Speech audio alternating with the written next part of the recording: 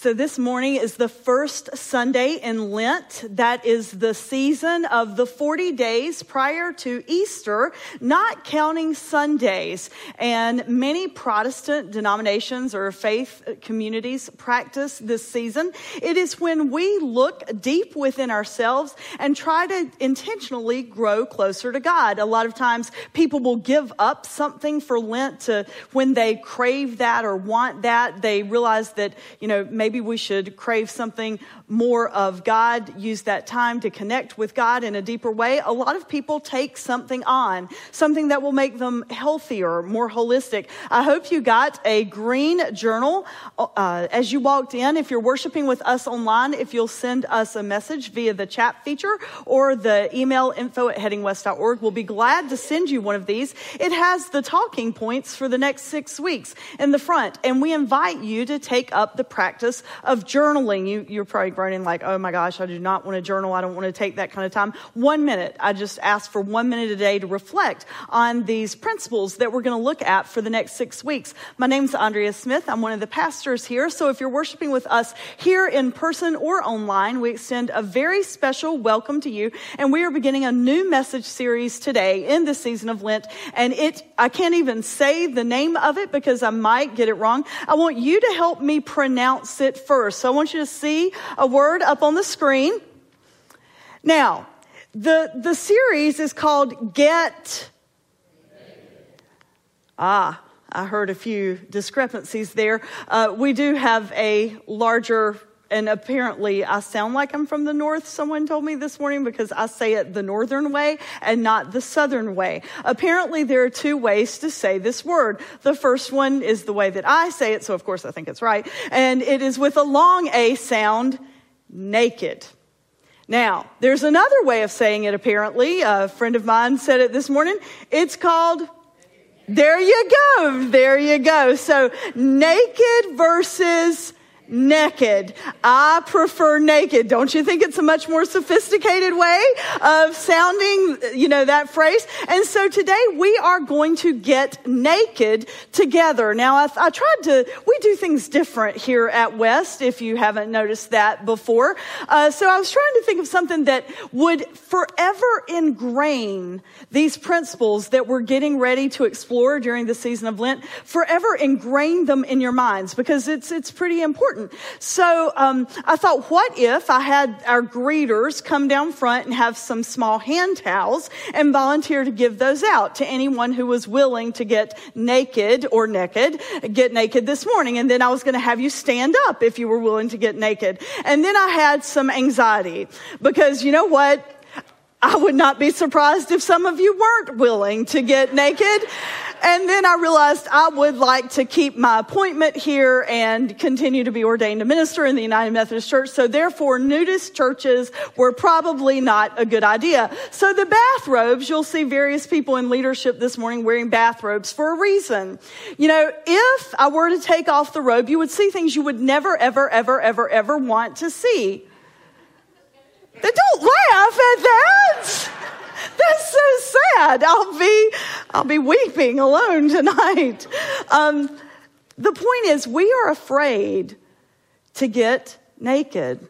And not naked physically, although some of us are afraid of that. We don't like what we see, but naked spiritually. I want you to take a look at this quote by Brian McLaren. He wrote the book Naked Spirituality, and that's sort of what we're using in our small groups during this season. The quote by Brian is, naked spirituality, this is when we strip away the symbols and status of public religion and attend to the well-being of our souls. Over the past 6 months to a year, in various ways, I've been asking you, tell me what it is that you would like to hear, and what is it that you would like to learn as a part of the West Faith community, in worship especially. And you're like, okay, so I get that there is this presence, this love, God. I understand that God exists, and I grasp that there is something bigger than I am. But that's really where, after that, I struggle.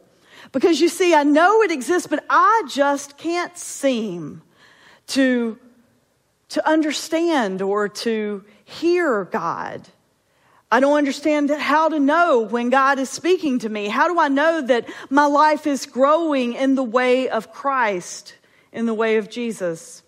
How do I feel closer to God? How do I know that I'm doing what God would have me to do?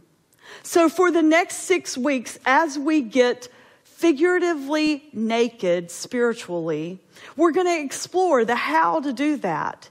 Now, normally when I preach, I take a biblical passage and I do this fancy word. I like to use it every now and then to impress you. It's called exegete. Pastors are supposed to do an exegesis of the passage. That's when you go back to the original meaning, the original Greek or Hebrew text, and you try to flesh it out and understand what it means. Normally when I preach, I exegete a particular passage of Scripture and try to flesh out all the parts and pieces and share with you the context in which it was written and all that. And we walk away, I hope, with a bigger understanding of that one passage. For the next 6 weeks, it's going to be a little different. I'm going to be teaching more than preaching necessarily. And I want us, there are 12 simple words, just 12, that McLaren uses to teach how we can become naked spiritually. I want to show you over the next 6 weeks, it comes in stages. There's like 4 different stages that we're going to explore. So I want to show you a picture of what these stages are going to look like. The first one today is simplicity. What we're going to talk about is how to peel away all the layers and the stuff, the posturing and the things that we use to protect ourselves and just become simple. Simple before God. Because actually that's all God asks of us. And the first word that we're going to look at, every Sunday we're going to look at 3. The first of the 3 words today that we're going to look at is the word hear. The 3 words that we use today are actually very simple words. I'll go on and tell you what they are. Hear, thanks, and owe. But the first one we're going to look at is here. And we're going to look at this word in the story of Moses.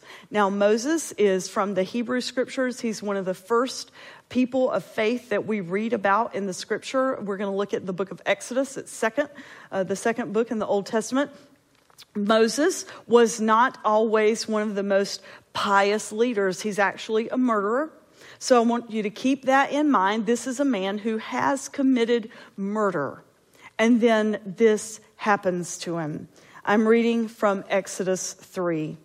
Now Moses was tending the flock of Jethro, his father-in-law, the priest of Midian.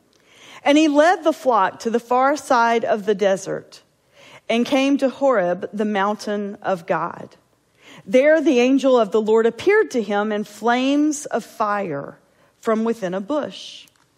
And Moses saw the bush, but he also saw that even though the bush was on fire, it did not burn up.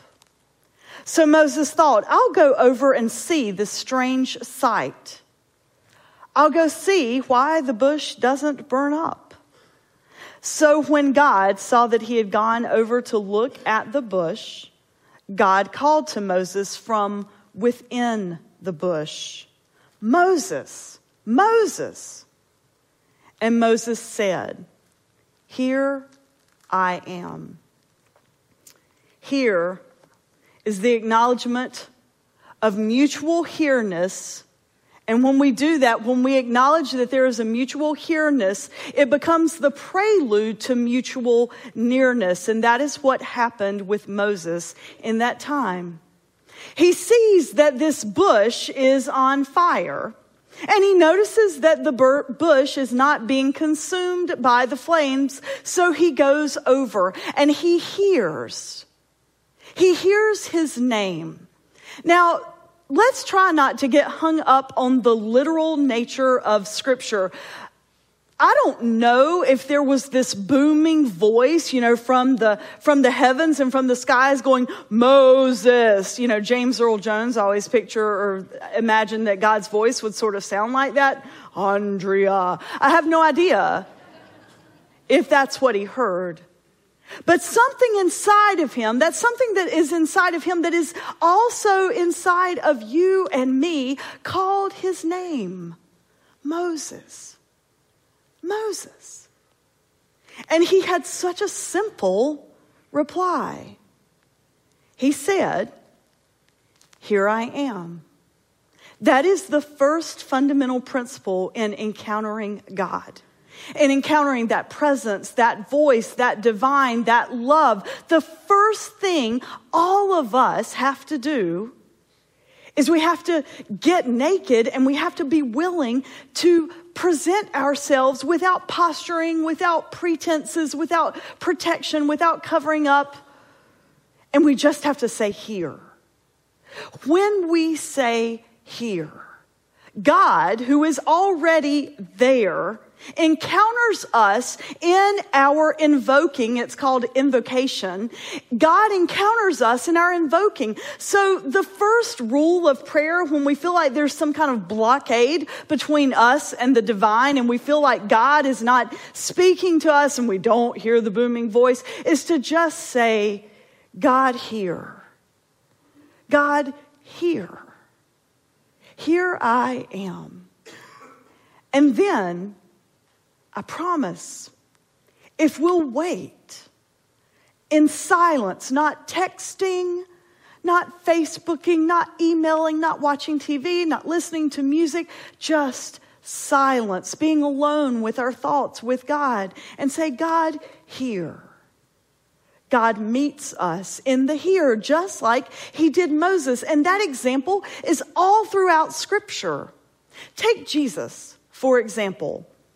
When he called the 12 disciples, what had to happen in each instance for him to gather this band of followers together that were not about, proclaiming that there was some new religion on the way? They were ushering in the kingdom of God. That's what Jesus said his whole mission was about. Repent, for the kingdom of God is at hand. Is it near? So come with me and let's go share the good news. Repent means to turn and go another way. So every time that Jesus encountered one of the 12 that became his band of disciples, they had to at some point say, "Here." I looked all throughout the Gospels in preparation for this message, trying to find different stories that I could use to exegete and just take one story and walk all the way through. But there's not a lot of actual physical examples in Scripture where they say, "Here." There's a couple in the Hebrew text, and there are some of the healing stories in the gospel narratives that before the healing takes place, the people being healed have to present themselves and say, "Here." But you know what? For all those people to follow Jesus, at first they did have to say, "Here," didn't they? If they did, I think we probably do too. So this morning, my question for us, and not you, us, is where do we need to say "here" to God? When do we need to say "here" to God? And then I really do invite you over the next 6 days before we come back together next Sunday. And if you're not getting the daily devotions, shoot me an email and I'll make sure you get on that list. It's Andrea@headingwest.org. We are doing daily devotions to provoke us to thought. How do we grow closer to God? By saying, "Here." Moses did. And his actions, his willingness to say, "God, here I am," it changed history for the Israelite people. I believe when we say "here" to God, it changes our history as well. And who knows what the ripple effect may be. I want you to look at this quote from Evelyn Underhill. "God is always coming to you in the sacrament of the present moment. So many times in religion, we think it has to be just so. We think we have to have all these formalities and these rituals. And you know what? God is present in the very moment. Every moment is of God. It's called the sacrament of the present moment. The sacrament, the word sacrament, means an outward and visible sign of something inward, an inward and spiritual grace. So what if we change how we look at time? What if we change how we look at spirituality?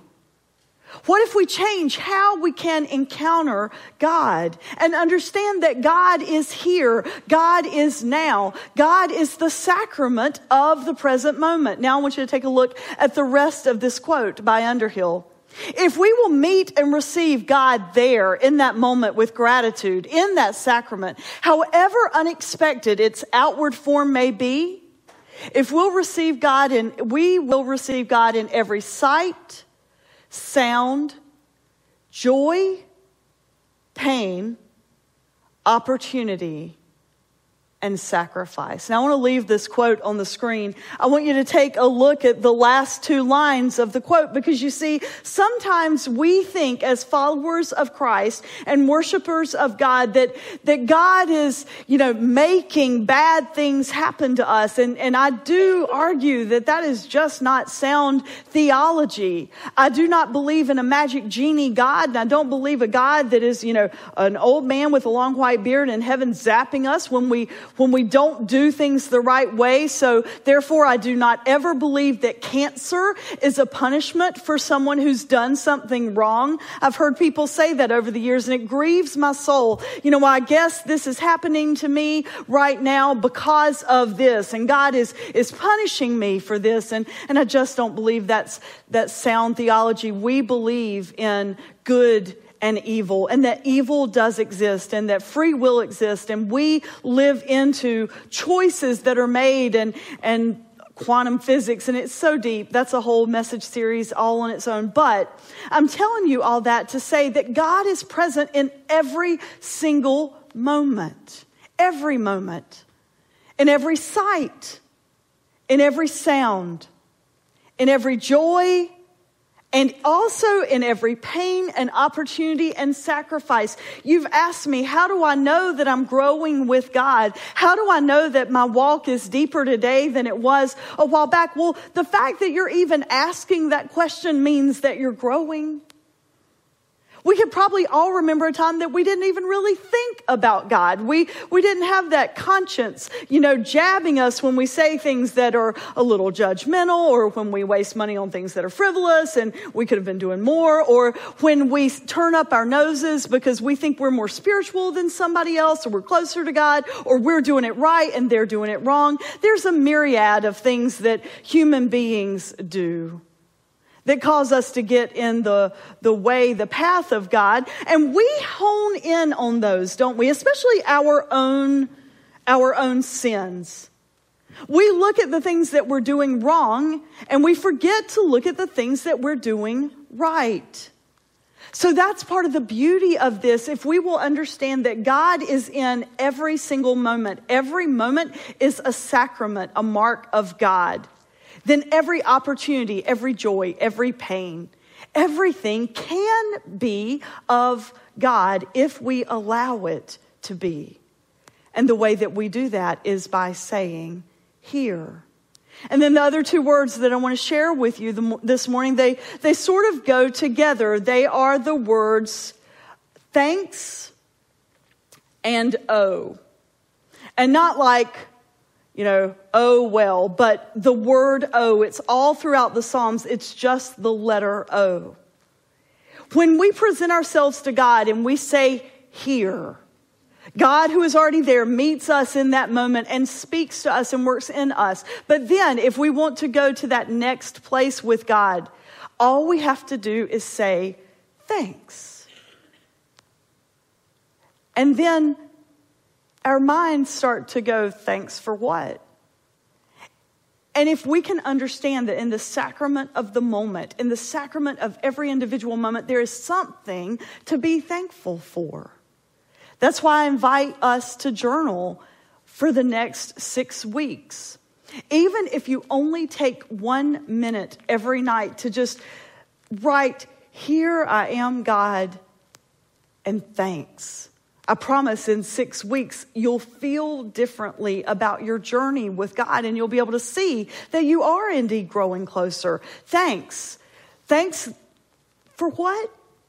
So for me this morning, to make it really real and to show you that I don't have all the answers, I'm not some pious preacher, thanks. Here's what my prayers would be if I were to journal them right now. Thanks for letting there be heat on in the auditorium, because I always worry when it's really cold that it'll be cold in here, and then you'll get frustrated and you won't come back. Thank you for letting there be body masses out there in the seats. I never know how many people show up on Sunday mornings, and so I always feel a little better that I've not killed the church when I see that there are some masses out there, or I hear you clap after a song, because God's been working in that. Thank you for the people who showed up this morning in 19-degree weather and rolled in all the gray carts, because we got all the stuff in like 10 minutes and nobody really had to get extremely cold. Thank you to all the people who showed up in the tech booth, because there's a lot of technology that it takes to make this happen. Thank you to Paul, who sang a solo this morning, a first time for him, and it was a powerful way of leading into the message. Thank you to the worship team for wearing a bathrobe, and to the hospitality. I could go on and on and on, but those seem like little things,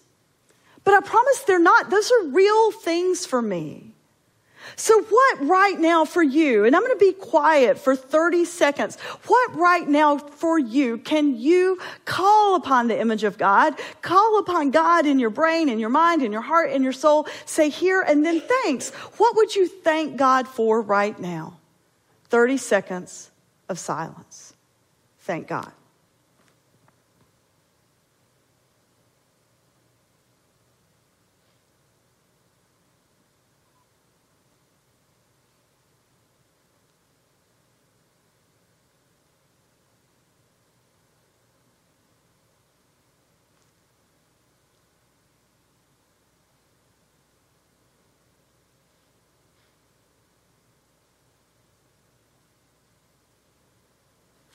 What do we do when our life is at the bottom of the barrel, when the person that we've loved tells us that they don't love us back, or we go to the doctor and we get a diagnosis that we don't want to hear, or our finances just don't measure up, and we have all these bills that are weighing on us and we don't have enough to pay it? What if our friendships are falling apart? What if something has happened to one of our children? What if all those bad things are happening and we just cannot conjure up the strength to say thanks? I want to show you another quote by McLaren. It's not how much we have that brings happiness. It's how much we appreciate however much or little we have. It's not how much we have that brings happiness. It's how much we appreciate however much or little we have. So what does that mean, and how does that tie into the bad things? Bad things are going to happen to absolutely everyone. I don't care how religious you are, how close you are to God, and I don't care how far you are away from God. Bad things happen. But what McLaren and what our historical fathers of faith and what Jesus was trying to teach us about spirituality and connection with God is, if we will peel away all the things that we've learned and the things that we think to connect to God, and realize that even in the worst moments, there is something to be thankful for. So, this is not the fun part of the sermon, because I don't like to walk us through bad things. But I'll use a marriage ending.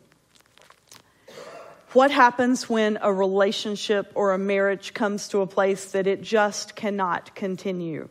And the words that are being launched are like grenades, and they hurt and they strip away self-esteem and all those things that, we pull together to make us who we are. How do we give thanks to God in that for however much or however little we have, like McLaren says?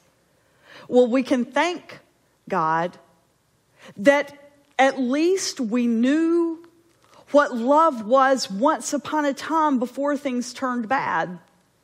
We can thank God for the knowledge that love does exist, that the feeling of love does exist. We can thank God that we're alive And you're like, oh, that's such a pad answer. No, it's actually not. Every day is a gift. Every day is a miracle. So no matter how bad the days are, there are things we can give thanks to God about that will carry us through. So thank you, God. Even though I am in the middle of hell right now, even though it bites to be alive, I know that I've got a shot at making it better. And the worst things are never the last things. And that's the whole season of Lent. That's what the next 40 days are about. We're journeying to Easter. We're journeying to the cross where the absolute worst thing did happen. Human beings took the life of another human being because of what he stood for and how he represented God and how he shared God. They took his life, but we know the rest of the story and that the worst things are not ever the last things. So I promise in the worst moments, we can always stop and say thanks. And the other word is oh. Oh, the beauty of the earth. Oh, the wonder of the skies. The psalmist writes so many passages that start with oh. It's like, it's almost that element of surprise. Oh, you're here. Oh, you love me. Oh, you heard my prayer. Oh, God, you're so good. Here I am. Thank you. And oh.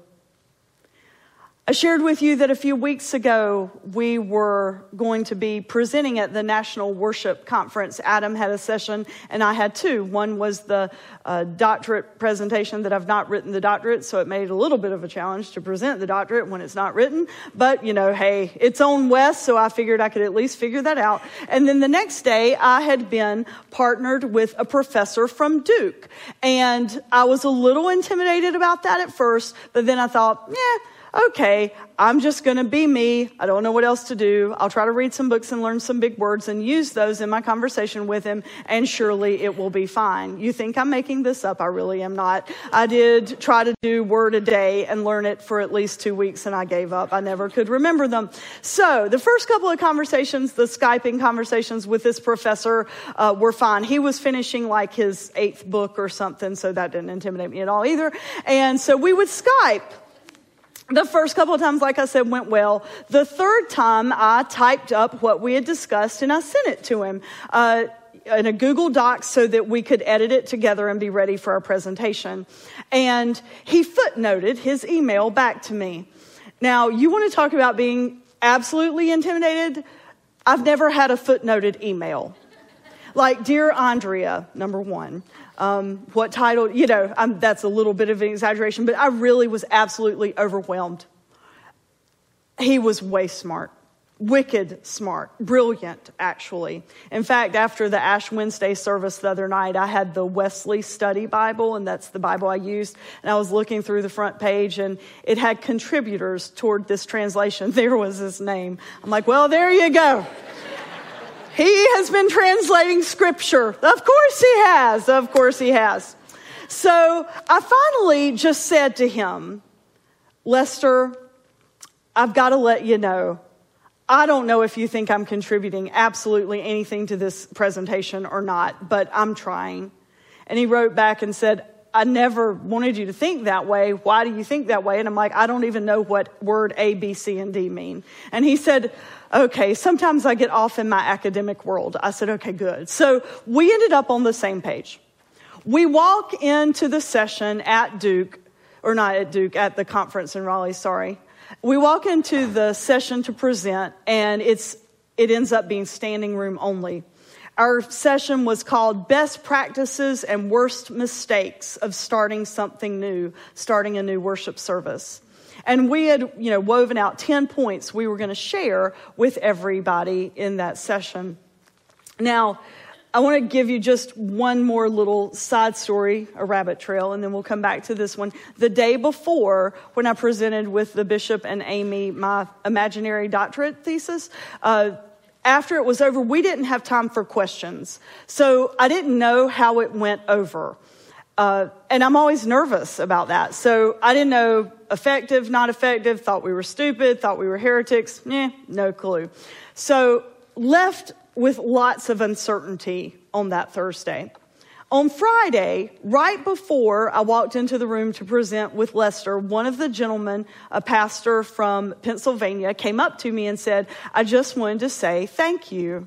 I sat through your pre-conference workshop yesterday, and I just wanted to let you know that I hate going to New Church Start pastor things. I used to go to them a lot earlier on in my ministry, and I never could get anything out of them. So I was sort of hesitant when I saw that you started a faith community or a church, but I thought, I'm just going to give it a try and see what this new way of doing ministry is about. And I just wanted to tell you that it really meant a lot, and I have some tangible ideas that I can walk away with and thank you. And I was like, oh, wow.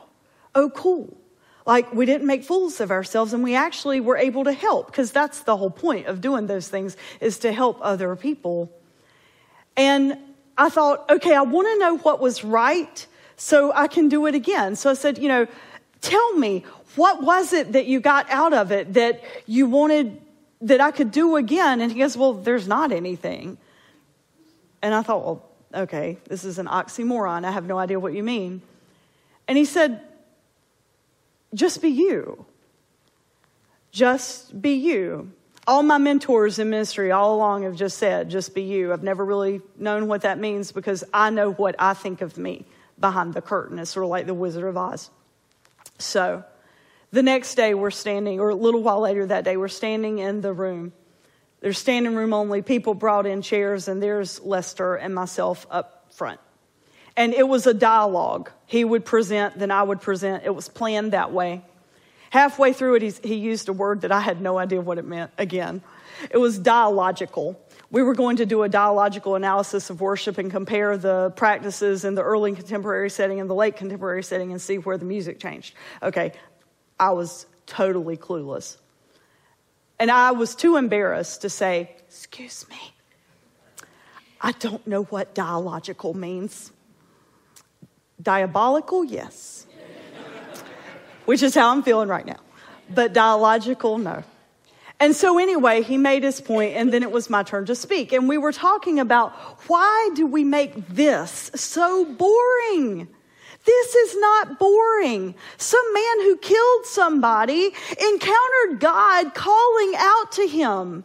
Moses, this man who was not living this pious priestly life, God came to him. If God came to him, God will come to you and you and you and me.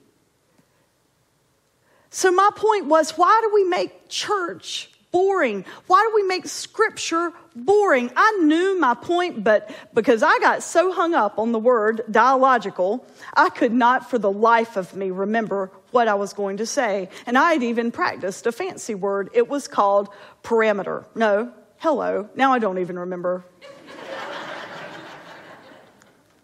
I really don't remember whatever it was. It's something when you are talking in your dialogue, and pentameter, that's it, pentameter. The pentameter of the language, that was my phrase. I'll never use it again because clearly it does not resonate in my brain.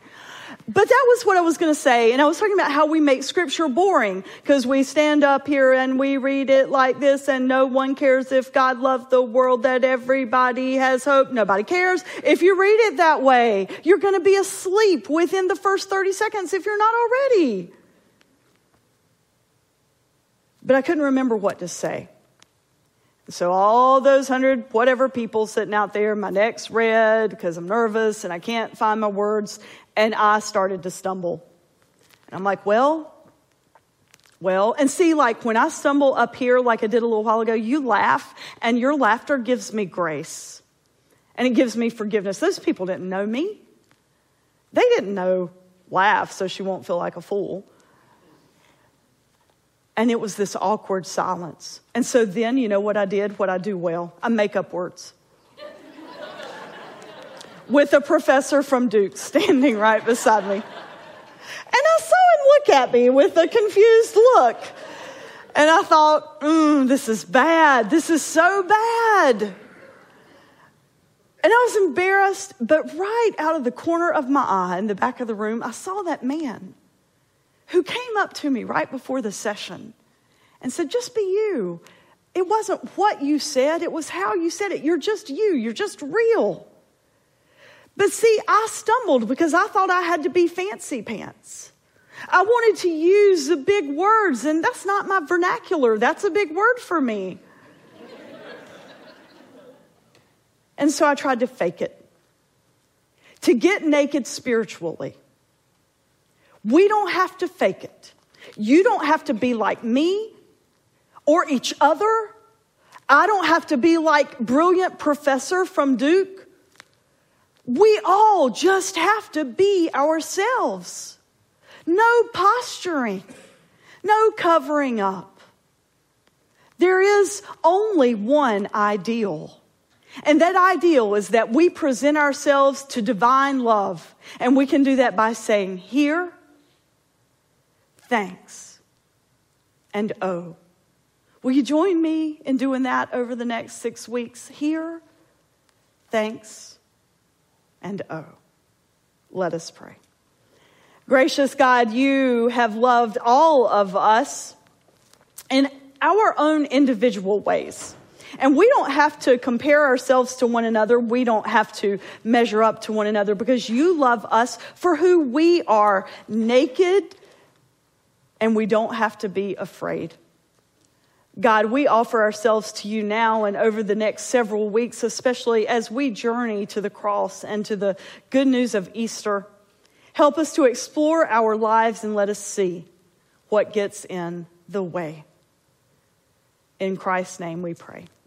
Amen. I never ask you to do something that I don't do. So in order to ask you to journal and do these simple prayers, I did them several weeks ago in preparation for this. On the first day when I did here, you're supposed to do a word a day, or a word for 2 days. For the first day when I did here, I did it. I said here, and then I sat, and I fell asleep. At first, I was embarrassed about that. And then I kept reading in the book, and McLaren said, sleep is okay when you're invoking the name of God because it means you're held in God's peace. I thought, well, that's a beautiful way of looking at it. I invite you all in the next several days and weeks to use those simple words and call on the name of God. I promise it will make a difference. Go in peace. Amen.